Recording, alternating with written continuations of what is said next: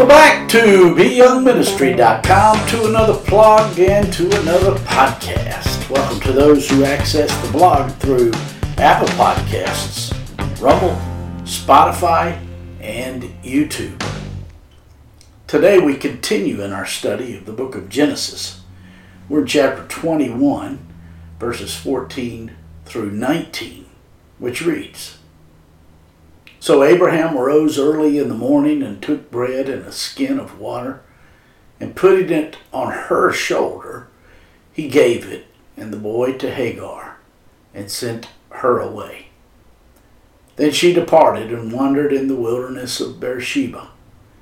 And the water in the skin was used up, and she placed the boy under one of the shrubs. Then she went and sat down across from him at a distance of about a bow shot. For she said to herself, Let me not see the death of the boy. So she sat opposite him and lifted her voice and wept. And God heard the voice of the lad. Then the angel of God called to Hagar out of heaven and said to her, What ails you, Hagar? Fear not, for God has heard the voice of the lad where he is. Arise, lift up the lad, and hold him with your hand, for I will make him a great nation.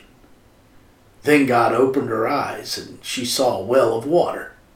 And she went and filled the skin with water, and gave the lad a drink. That's Genesis chapter 21, verses 14 through 19. Today we return to our study of Genesis chapter 21, where it has been decided that Hagar and Ishmael would have to leave Abraham's family. Of course, none of this would have happened had Sarah not come up with the brilliant idea that her husband, Abraham, sire a child with her handmaiden, Hagar. And, of course, Hagar would have never ended up as a handmaiden to Sarah had Abraham not made the decision to go to Egypt during the famine after arriving at the Promised Land for the first time. One thing we can conclude is that the smallest sin will always lead to a bigger one if we do not keep it in check. In verse 14 of today's passage we read, So Abraham rose early in the morning and took bread and a skin of water, and putting it on her shoulder, he gave it and the boy to Hagar, and sent her away. Then she departed and wandered in the wilderness of Beersheba. Again, as at other times, today's narrative happened early in the morning. God probably spoke to Abraham in a dream, and like every other time, Abraham immediately obeyed him. After rising early in the morning, Abraham took bread and a container of water and gave it to Hagar. Afterwards, Abraham sent Hagar away along with his son of 17 years. In Matthew chapter 14 and verse 26, we read, If anyone comes to me and does not hate father and mother, wife and children, brothers and sisters, yes, even their own life, such a person cannot be my disciple. Before I make other comments about this verse, I need to make it very clear that not everyone who believed in the Lord Jesus followed him like his 12 disciples did. In fact, there were several he told not to follow him like the 12. Having said that, these words were for Andrew and James and John and Peter. If we are not careful, we will conclude wrongly that we must ardently follow the Lord as his disciples did in order to be saved. This is not the teachings of the whole of the Scriptures. There's a clear difference between our justification and our sanctification. Now, the word hate here does not suggest positive antagonism, but rather to love less. The Lord Jesus was saying that the love a disciple has for him must be so strong that all other loves are like hatred in comparison.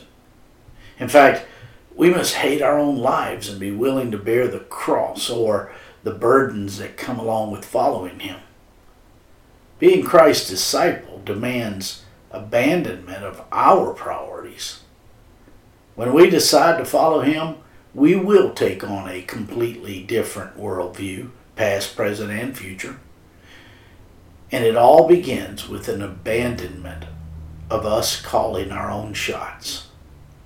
Again, we will never be perfect at this, but to the degree that we are sanctified will be the degree that we grow in God's wisdom. I am sure that from Hagar's perspective, this was so very hard to do.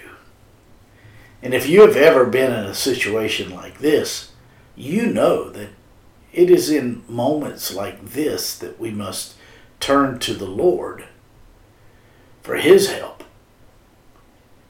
If we have done this, we know that these have been the most important moments of our lives, because it is in these types of moments that we grow best in intimacy with the Lord. It is when we are most dependent upon him that we are at our best. And the more intense our desperation for the Lord, the greater the platform will be made for the Lord to reveal himself to us. For Abraham, Hagar, and Ishmael, this parting had to be heartbreaking. For us, when we read this story, we find our hearts breaking. But we must remember, in this story, God provided for us a picture of the role of the law and the role of his grace in our lives. When we are being defined by his grace, then our relationship to the law changes. In fact, when we are being defined by his grace, we will desire to be obedient to whatever the Lord has for us, because his grace changes our heart's motivation to be obedient to him. Those who don't follow closely do not lose sight of self, and it's the self that taints our motivations. And quite frankly, many obey God in order to get something from him. In verses 15 and 16 of today's passage, we read, "And the water in the skin was used up, and she placed the boy under one of the shrubs. Then she went and sat down across from him at a distance of about a bow shot. For she said to herself, 'Let me not see the death of the boy.' So she sat opposite him and lifted her voice and wept." Ishmael's loss of water was enough to make him weary before his mother, so she put him under a shady bush to get him out of the sun. This is the only time this word translated bow shot is used in the Old Testament. It describes a far distance, about a half a mile, that Hagar separated herself from her son. She did this because she could not bear the thought of being close enough to hear Ishmael dying or even call it out for water. In addition, she also did not want Ishmael to hear her uncontrollable weeping over what had happened. Death is a reality that we all must face. The wages of sin, after all, is death. And thus we are all destined to die, because we are all sinners, even though we have trusted the Lord Jesus as our Savior. But death is not what we think of it. Death is the doorway that we will all go through in order to spend eternity with the Lord and all whom we love. That is, if the rapture doesn't happen first. In verses 17 through 19 of today's passage, we read, "And God heard the voice of the lad. Then the angel of the Lord called to Hagar out of heaven and said to her, 'What ails you, Hagar? Fear not, for God has heard the voice of the lad where he is. Arise, lift up the lad, and hold him with your hand, for I will make him a great nation." Then God opened her eyes, and she saw a well of water, and she went and filled the skin with water and gave the lad a drink.